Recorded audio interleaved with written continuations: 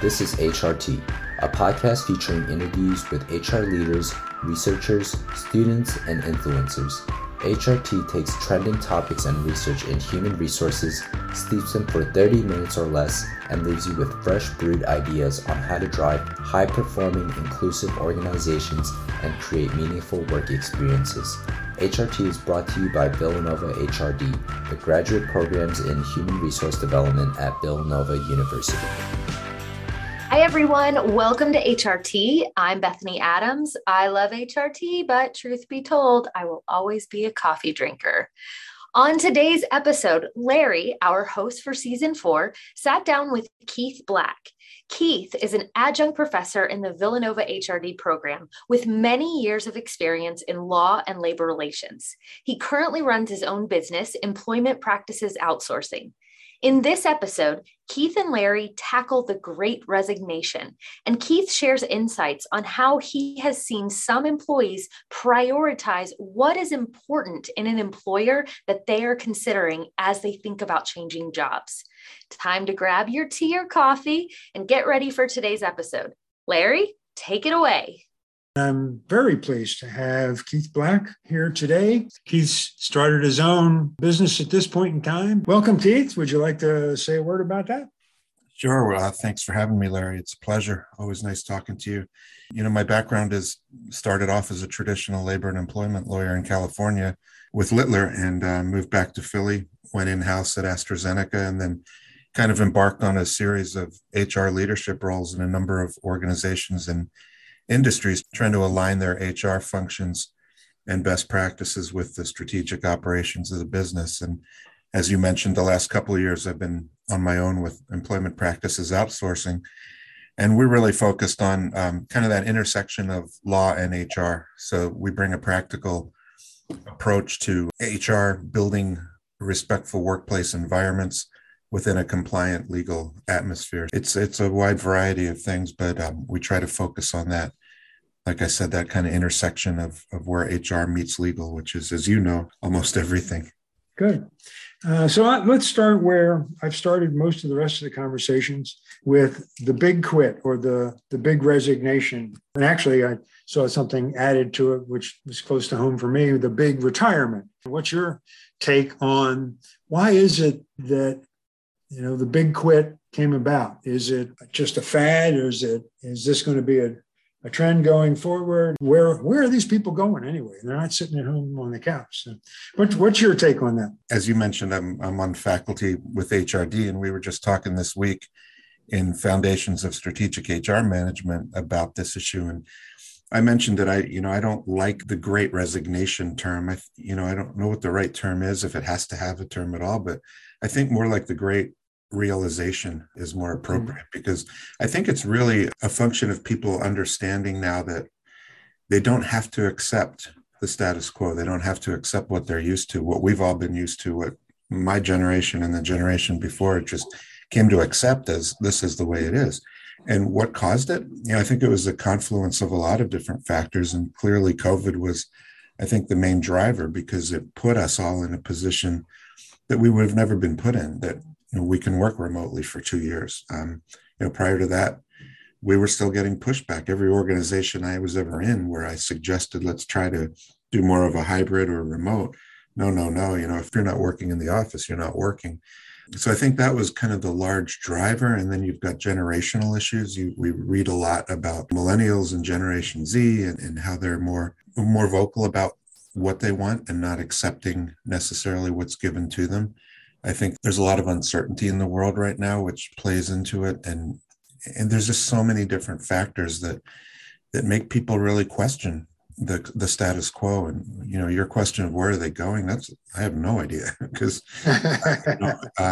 unemployment's not really that high, but everybody is searching for people to work. So where are they? I think one place is alternative roles, the gig economy, or just picking up their own type of employment that wouldn't have been available in years past because of technology. They can do things now.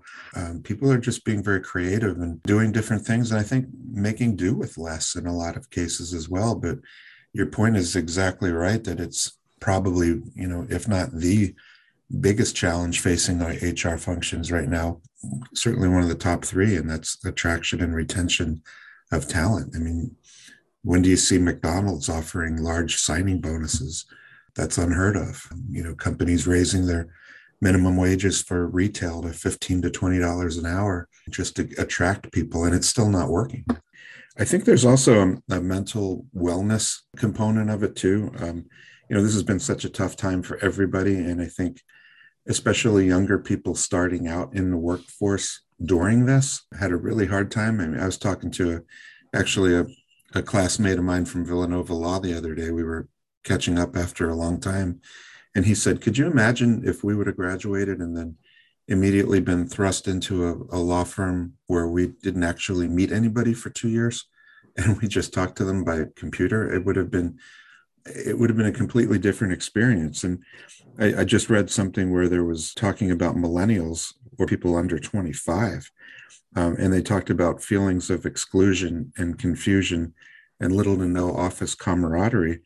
And 25% of those people that they spoke to indicated an interest in just quitting, stopping.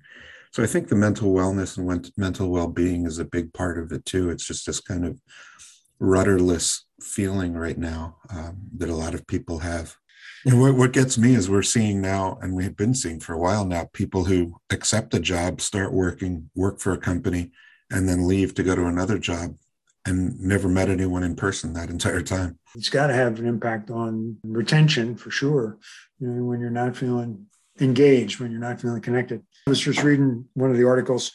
It was talking about job satisfaction is now an oxymoron or, a paradox of some kind, that there seems to be a real anti-work movement out there, that it has to do with working conditions and other things like that. We're not coming in. What can HR do about it? What's HR's role in trying to overcome some of that?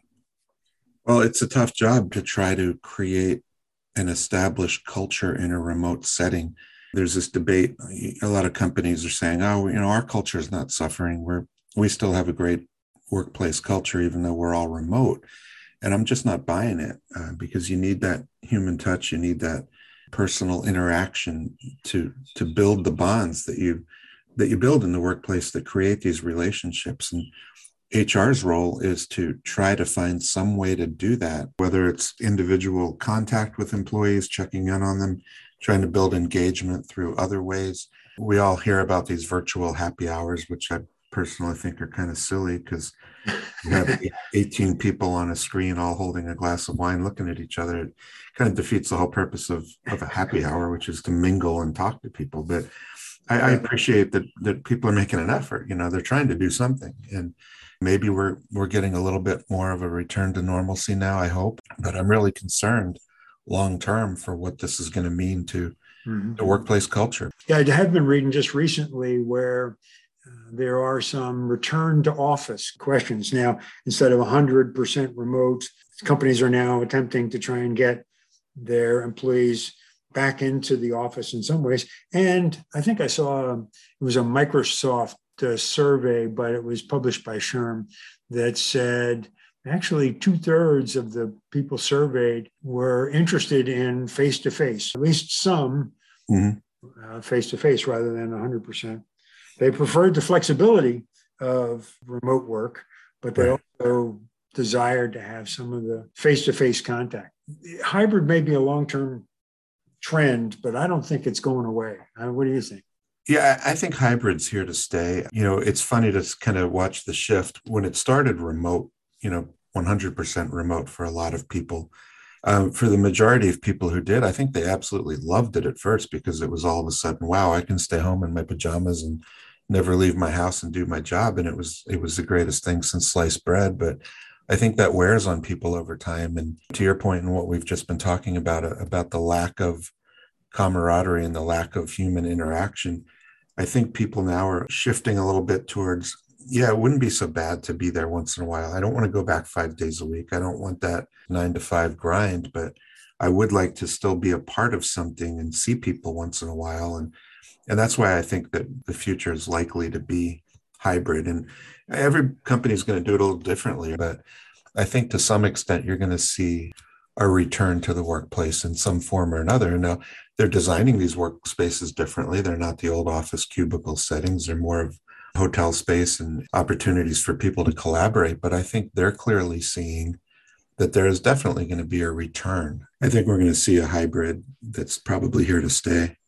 You mentioned earlier wellness, and now you've introduced the big quit or the big resignation really wasn't equally distributed across blue collar, white collar, or industry to industry. There was quite a bit more in hospitality, food service, recreation. Absolutely. And I think we've got to spend a lot more time thinking about mental health. Anybody who's followed any of the things I've been writing on LinkedIn over the last couple of years, it's been heavy on mental health issues. And I think, the pandemic has just exacerbated that in the area of HR that we need to focus on. We all talk about benefits and, offering great benefits, but it's usually health benefits and not so much the mental health side of it. And there's still a stigma attached to that. But we need more than ever now to focus on making sure we're taking care of our people, making sure that we have the mental health pieces in place and support that people are really getting the care they need, because it's really hard out there for a lot of people. Yeah. So is this more than your traditional EAP? Yeah, absolutely. Yeah. Can you say a little bit more about what kind of initiatives might be effective, might be useful? Yeah, I mean, some organizations that I've seen recently are actually offering mental health programs to their employees, obviously very confidentially like anything else, but making available to them more than an EAP, saying, we've contracted with X agency or whatever, and reach out to them, whatever you need, any kind of support you need, one-on-one therapist support, talking to somebody on a hotline, they're providing it. I think that's a tremendous step to really care for their employees. And a key role for managers as well, to be able to identify the people that are in need and to make sure that they're aware of the resources. Yeah, and absolutely. And that's more important than ever now, because we kind of have the out of sight, out of mind effect. If you work for me and you sit across the hall from me and I can kind of observe you every day, I can see how you're doing to some extent. When you're home and I'm home, we lose that. So I always encourage managers, please make that extra effort to just check in on your people. Just give them a call. Just ask how they're doing. Ask if everything's all right, if they need anything. That is such an important step to take. So let me shift gears a little bit. We've been talking in general about working conditions. What do you make of the more recent union organization attempts at Amazon and at Starbucks, for instance? And is that a product of the pandemic or this general trend that we've been identifying? It's a really fascinating question. As you know, Larry, I mean, labor movement is at its about lowest in terms of overall numbers and percentages of members throughout the United States. It's been on a slow and steady decline since its peak in the 50s, when, basically 1 out of every 3 employees in the US was in a union. That's under 10% now, and probably under 7% if you take the government out. So it was kind of interesting to me to see this kind of revival. I did notice it first several years ago, kind of creeping into the digital journalism space. So the online news agencies were starting to organize. And of course, you got the LA Times a few years ago that organized its journalists for the first time in their history. And then after that, you started to see kind of the unofficial union at Google, and then the Amazon attempt, and then Starbucks. And so the question is why? Obviously more aggressive marketing, so to speak, or activity from the labor movement. You've got a president in the White House now who has openly said he's going to be the most union-friendly president we've ever had. You've got uncertainty, which always spawns, people looking for help somewhere else, job uncertainty, career uncertainty, whatever it might be. You've got employees now who are looking for everything they want. We talked about that a little earlier. They're not settling for what there was in the past. And maybe the idea that if we're not being treated the way we should be, we need someone to help us. And that's what I always preach, that if you treat people the right way, if you pay fairly, you give good benefits, you create a respectful workplace environment, you show empathy, you communicate with honesty, you're not going to get organized. It's when you don't do those things that people are going to feel that they need someone else to help them. And that's when they'll reach out to a union. And if the unions are getting more aggressive, as they have clearly been, in trying to convince people that they can help them, then you kind of get the perfect storm. So I think all of this, and the pandemic has created the greatest uncertainty we've had. So I think all of those things kind of combine, and it's fascinating to look at the Starbucks situation. I think they're up to over 100 stores now across the U.S. have had organizing petitions. Started with the three stores in Buffalo. They're now over 100. So that's kind of a fascinating thing to watch. And, not to get into a technical labor discussion today, but the interesting tactic there was that Starbucks was trying to make the legal argument that it's not appropriate to do a store-by-store organizing. It should be based on a district or a market because it's more appropriate as a bargaining unit. And so far, that's been unsuccessful. So it'll be interesting, because if they can try to pick off individual stores one at a time, they could be doing this for a long time. Other retailers or restaurants could see that success, and unions could follow there. So I don't know. Time will tell with that one, but it's an interesting resurgence of labor. And of course, you've clearly got a much more labor-friendly National Labor Relations Board with a Democrat in the White House. That is always driven by the party in the White House, because that gives it the majority of 3-2. So right now it's a 3-2 Democratic majority, which makes it more labor friendly. So it'll be interesting to see where it goes. Mm-hmm. Yeah, definitely. So it's a combination of things. It's not completely driven by pandemic. Since we've dipped our toe into the water of politics here, what do you make of the whole idea from the perspective of employee wellness and the requirement that employers provide a safe workplace? What do you make of the idea of vaccine mandates and the fact that SCOTUS just knocked that down? Once again, from a HR perspective, what's HR's role in working with organizations, guiding organizations through that maze? Yeah, this has been the ultimate roller coaster ride for HR leaders. We're on, we're off, we're on, we're off. We have to do it, we don't have to do it. And I think it's caused a lot of people to either go gray or pull their hair out, trying to stay on top of things, because before the mandate, which was actually OSHA putting that out as an emergency temporary standard for employers of 100 or more employees. Before that, employers were on their own to try to decide: do we want to require a vaccine? Do we want to require testing, whatever it might be? I think there was a big sigh of relief in some circles when OSHA put that standard out, because now the decision wasn't theirs anymore.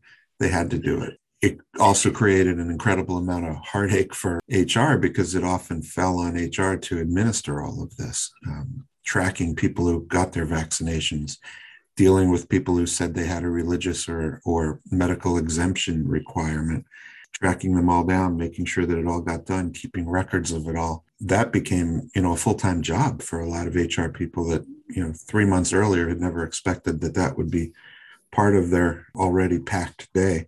So then when that was challenged, and when the Supreme Court said we're putting a stay on this and sending it back to the Sixth Circuit for further review of the merits, all of a sudden it threw everything into kind of another mess again. Well, now what do we do? Employers were still permitted to follow it if they wanted to. They didn't have to stop. Other employees were permitted to put their own into place. And I think Gartner did a poll shortly after that Supreme Court decision, and 47% of the employers that they spoke with had already implemented or were about to implement their own vaccine requirements anyway.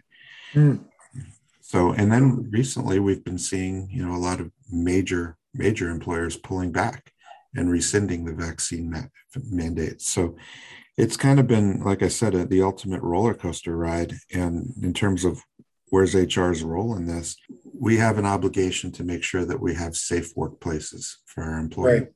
What does that mean? It's different everywhere. It's different in a hospital where you have COVID wings. It's different in a factory, it's different in an office setting.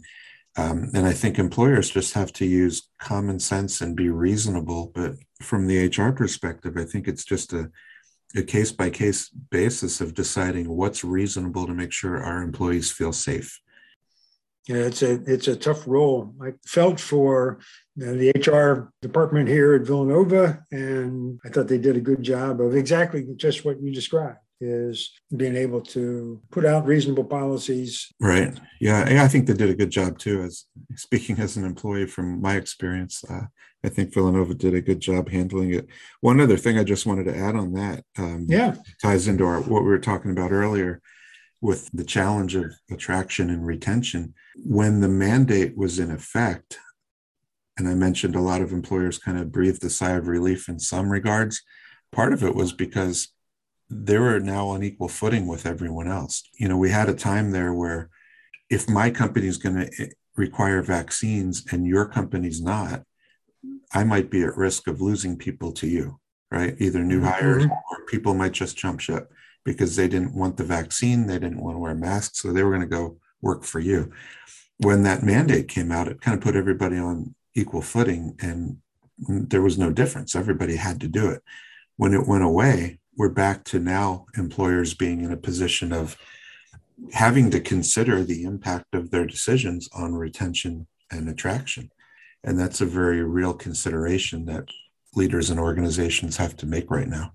All right. I think we've covered a lot of ground here. I want to look into the crystal ball a little bit and get you to maybe predict what you think the future of work might look like. Wow. The only job that you can predict with certainty and not care if you're wrong is being a weather person. So right, exactly. I can't blame the computer models if I get it wrong, but I think we're going to get, a normalization in a few months after this. Hopefully, if we don't get any more variants or anything like that, we're going to start seeing kind of a return. We're seeing it in outside of work life, flight capacity is up like 80%. I saw attendance at NBA games was like 97%. Movie theaters are coming back. So we're starting to see it everywhere, except people don't want to go back to work. So I think we're going to start seeing that. I think, like we talked about earlier, the hybrid's going to take over. Companies are going to have some growing pains trying to deal with scheduling issues, making sure that there's coverage, making sure that even if it's hybrid, they allow people to choose when they come in, but they also schedule it so that, if they need to have all hands meetings or department meetings, that there's some rules around it, some controls in place. But I think, we're going to be much more sensitive to what employees want and what candidates want, and make sure that we're being competitive, because that the battle for talent is going to rage for a while, I think. And if you can't keep up, you're going to lose out. Very true. Very true. All right. Well, thank you very much for sharing your perspectives on this, and particularly in your labor and law background. I very much value your viewpoint on that. I appreciate you having me on, Larry. And thanks also for being a panelist in our HR Level Up. Absolutely. Thank you. Have a great day. Thank you. All right. Take care. Bye. Thanks, Larry and Keith. I love that Keith called the Great Resignation the Great Realization. Isn't that the truth? Through COVID, we have all collectively realized what is important and what we want from the organizations we are a part of. Now it's time for organizations to adapt to those values and those priorities. All right, everyone, that's a wrap of another great episode. And you know what time it is. Whatever you're drinking, coffee, tea, or something a little bit stronger, I hope it leads you to fresh brewed ideas that will help make work better for all of us. Cheers. Thank you for listening to this episode of HRT. As your thoughts from today's episode steep, share with us what you are brewing using the hashtag Villanova HRT. That's hashtag Villanova HRTEA. HRT is brought to you by Villanova HRD. To learn more about the graduate programs in human resource development at Villanova University, and for all the links and notes from today's episode, visit the Villanova HRD blog at villanovanahrd.com.